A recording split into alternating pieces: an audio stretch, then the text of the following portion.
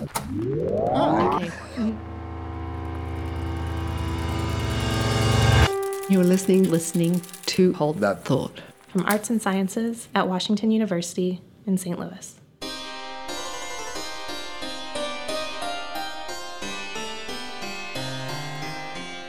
Thanks for listening to Hold That Thought.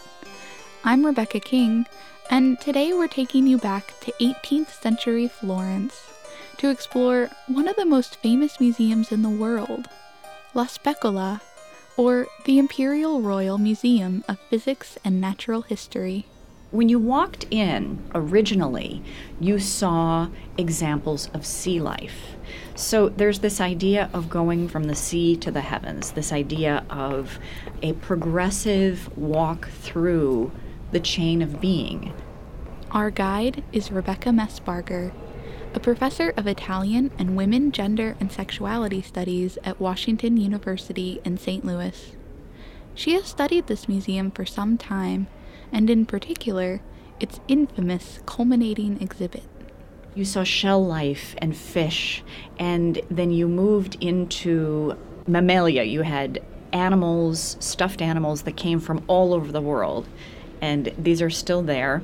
They're not in terrific shape, and some of that is actually really educational to see what taxidermy was like in the 1700s.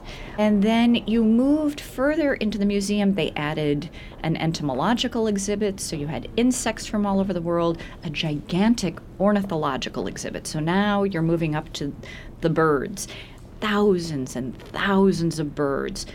You finally arrived at sort of the culminating point, and that was this very large collection of anatomical wax bodies. So you go through and you see the natural order of the world, and then you enter this space and you see the natural order of your own human body. So the exhibit culminated in wax anatomical human bodies, which are pretty disturbing, even by today's standards. Before we get too far into the exhibit, we want to pose a bigger question. Can a place represent an idea? Can one exhibit help change the tide of a culture? To answer this, let's introduce the museum's founder and guiding visionary, Peter Leopold, who, it's also interesting to note, was Marie Antoinette's older brother. Okay, so he arrives, 19 years old, in 1765. He was a 19-year-old Habsburg Archduke sent from Vienna who had been steeped in Enlightenment philosophy, and he arrives in Florence, and Florence is going to be his project to create the perfect Enlightenment state. Very early in his tenure as the Grand Duke of Tuscany, he's approached by a natural philosopher named Felice Fontana. And I have to say this was a misnomer because he was anything but a fountain of happiness. He was a very grim, angry guy, but he was brilliant, and he was devoted to natural philosophy. He was a scientist. He had been schooled in Bologna. Through a series of events, he decides that he wants to mount this project. He brings the idea to this young Grand Duke, and the Grand Duke was an amateur chemist. Then he and Felice Fontana conduct chemistry experiments in Palazzo Pitti, where the Habsburg family lives. So Felice Fontana brings this idea to him, and immediately it's embraced. And from about 1771, there is the accumulation of these collections of natural artifacts and physics machines, and they embark on this huge project to make wax anatomies from human cadavers. And they go about creating these wax models pretty much how you imagine. They have a kind of gopher, the Becchino, who goes from the Torrigiani Palace, and he goes to the hospital of Santa Maria Nuova, which is on the opposite side of the Arno. And there in the cemetery and in the anatomy laboratories, he carts home whole and more often parts of cadavers for dissection by barber surgeons and for casting in wax by academy-trained artists. And Felice Fontana himself was elbow deep in these cadavers, working to create perfect models of the anatomized body. And I have to interject here how well these artists captured the body. The wax figures look really, well, real. We have some pictures up on our website for those who are interested in checking them out. It's a very eclectic aesthetic, and it's a very eclectic scientific view of the body. For example, they have your traditional anatomical écorché, which is basically a skinned, life-size human body for the purposes of art. Many artists studied human anatomy in order to make more perfect, more accurate renderings of the nude, male and female. So these are things that come straight out of Renaissance anatomical atlases. Then you have things that are less conventional. Life-size figures reclining, recumbent, demonstrating different systems. You have lymphatic system, cardiovascular system, you have the digestive system, entirely exposed on the outside. These are male and female figures in glass boxes. They're laying on silk beds. They're animate. One male figure is raised up on an elbow as the rest of him is reclined. Usually the expressions are ones of tremendous pathos or a kind of trance, a kind of liminal position between life and death. And then the other thing is you have lots of parts of bodies. You have anatomical parts taken out of their natural site in order to see their structure and function. These figures were being constantly revised and expanded upon as new anatomical treatises were published. For example, William Hunter's obstetrical atlas was published in the midst of the museum's creation, and so Felice Fontana dedicated a whole section of the display to show off these new medical advances. However, among all the figures in the exhibit, there was one particularly interesting model, the crown jewel of the display, if you will. The most famous life-size figure is, of course, the decomposable or demountable Venus. This was a full-size female figure, nude, laying on a silk bed with long hair, open glass eyes, ruby lips, and in a very kind of traditionally Venus-like pose from high art. But what you see is that her breastplate comes off, and you see the adipose, the layer of fat underneath, and the mammary glands. One breast comes out. Then this layer is removed, and you see the superficial organs, and you go deeper and deeper. Her heart can come out and can be held in hand. And of course, sort of the culminating, most hidden figure is the tiny fetus in the uterus, in the deepest part of the lower abdomen. She was a sensation and attracted lots of local tourists and lots of grand tourists. Visiting the Specula was much like visiting a science museum in any major city today. It was visited by tens of thousands of families and children each year, which is exactly what the Archduke wanted. As an Enlightenment thinker, Peter Leopold wanted to teach his subjects about the workings of their own bodies, and the museum, and its famous wax bodies, helped to usher in a new Enlightenment era.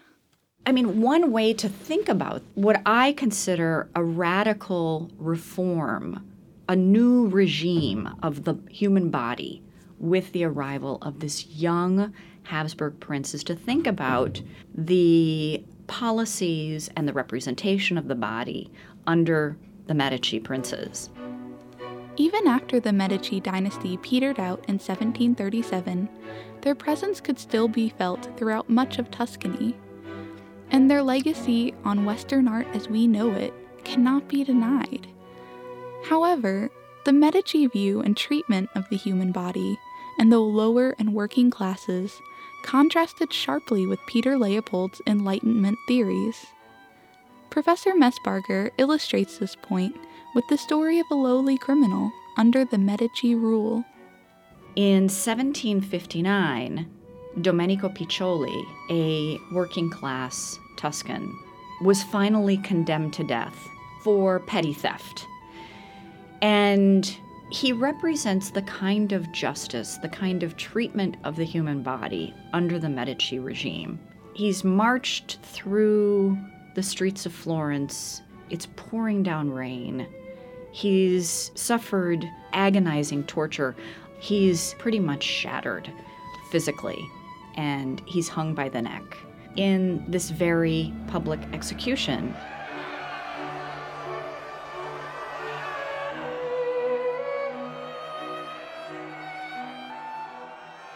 He had so many relatives that they had to put a squadron of soldiers around the gallows. He represents the last criminal executed. When Peter Leopold arrives in 1765, he is influenced by a Milanese Enlightenment thinker, Cesare Beccaria. He wrote a book called On Crimes and Punishment, who talked about the fact that torture and capital punishment must not be part of the enlightened state, that this is a rupture of the social contract that a government makes with its citizens. And Peter Leopold is thoroughly convinced by this argument. Under him, no executions take place. And in fact, he sets fire to the instruments of torture that were used against Domenico Piccioli inside the Bargello, and he burns to the ground the scaffold where Domenico Piccioli was hung by the neck.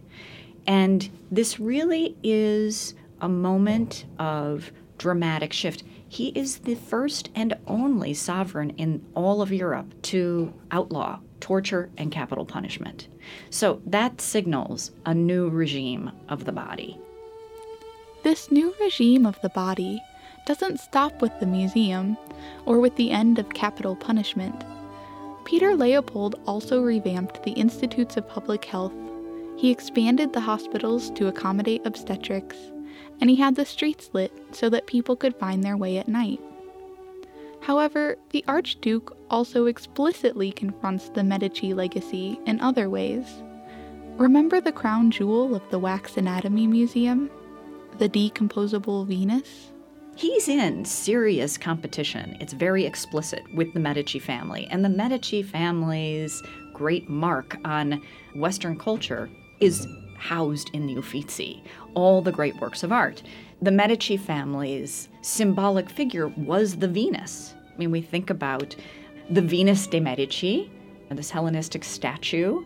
We think about Botticelli's Venus. We think about the birth of Venus. We think about spring.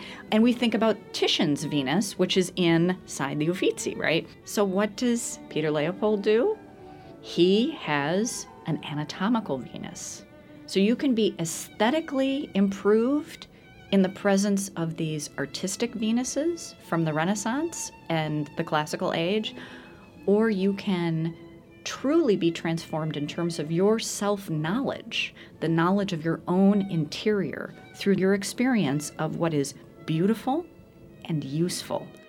Professor Messbarger has begun to investigate the relationship between these two great museums, the Medici's Uffizi Art Gallery and Peter Leopold's La Specola. The two lay just across the Arno River from each other in Florence, and though they are set up to be rivals, the relationship is much more complicated. Remember, the modelers who were making the wax bodies were academy-trained artists. I also wanted to find out much more about the daily relationship between the Uffizi and the Specola, because there was this rivalry, but there was also a tremendous amount of integration. So one of the things that I discovered is that the lead modeler, both modelers, were working inside the Uffizi and the Specola. The influence of these works of art on the aesthetic and the representation of the body, I believe, needs a lot more explanation and exploration. Something that has been a little bit misunderstood Historians have often called the Venus, the decomposable Venus, a Venus de Medici.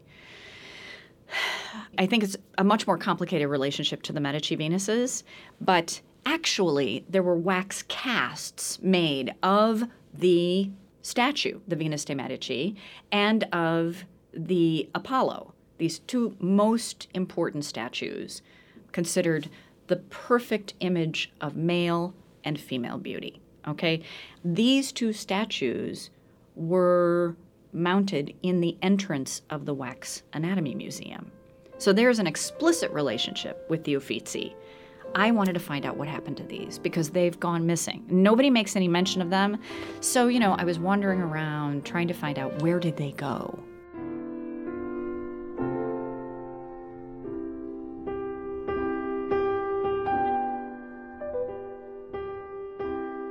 There's still a lot to be learned about the wax anatomical bodies inside La Specula, but their impact and the effect they had at this critical time when a society changed from a Renaissance and classical culture to one that focused on reason and enlightenment for people of all gender and classes is pretty clear.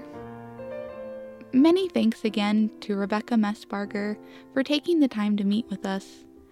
Be sure to check out the pictures we have of the anatomical wax bodies at the Specula on our website. You can find this and all of our podcasts at thought.artsci.wustl.edu. Ciao!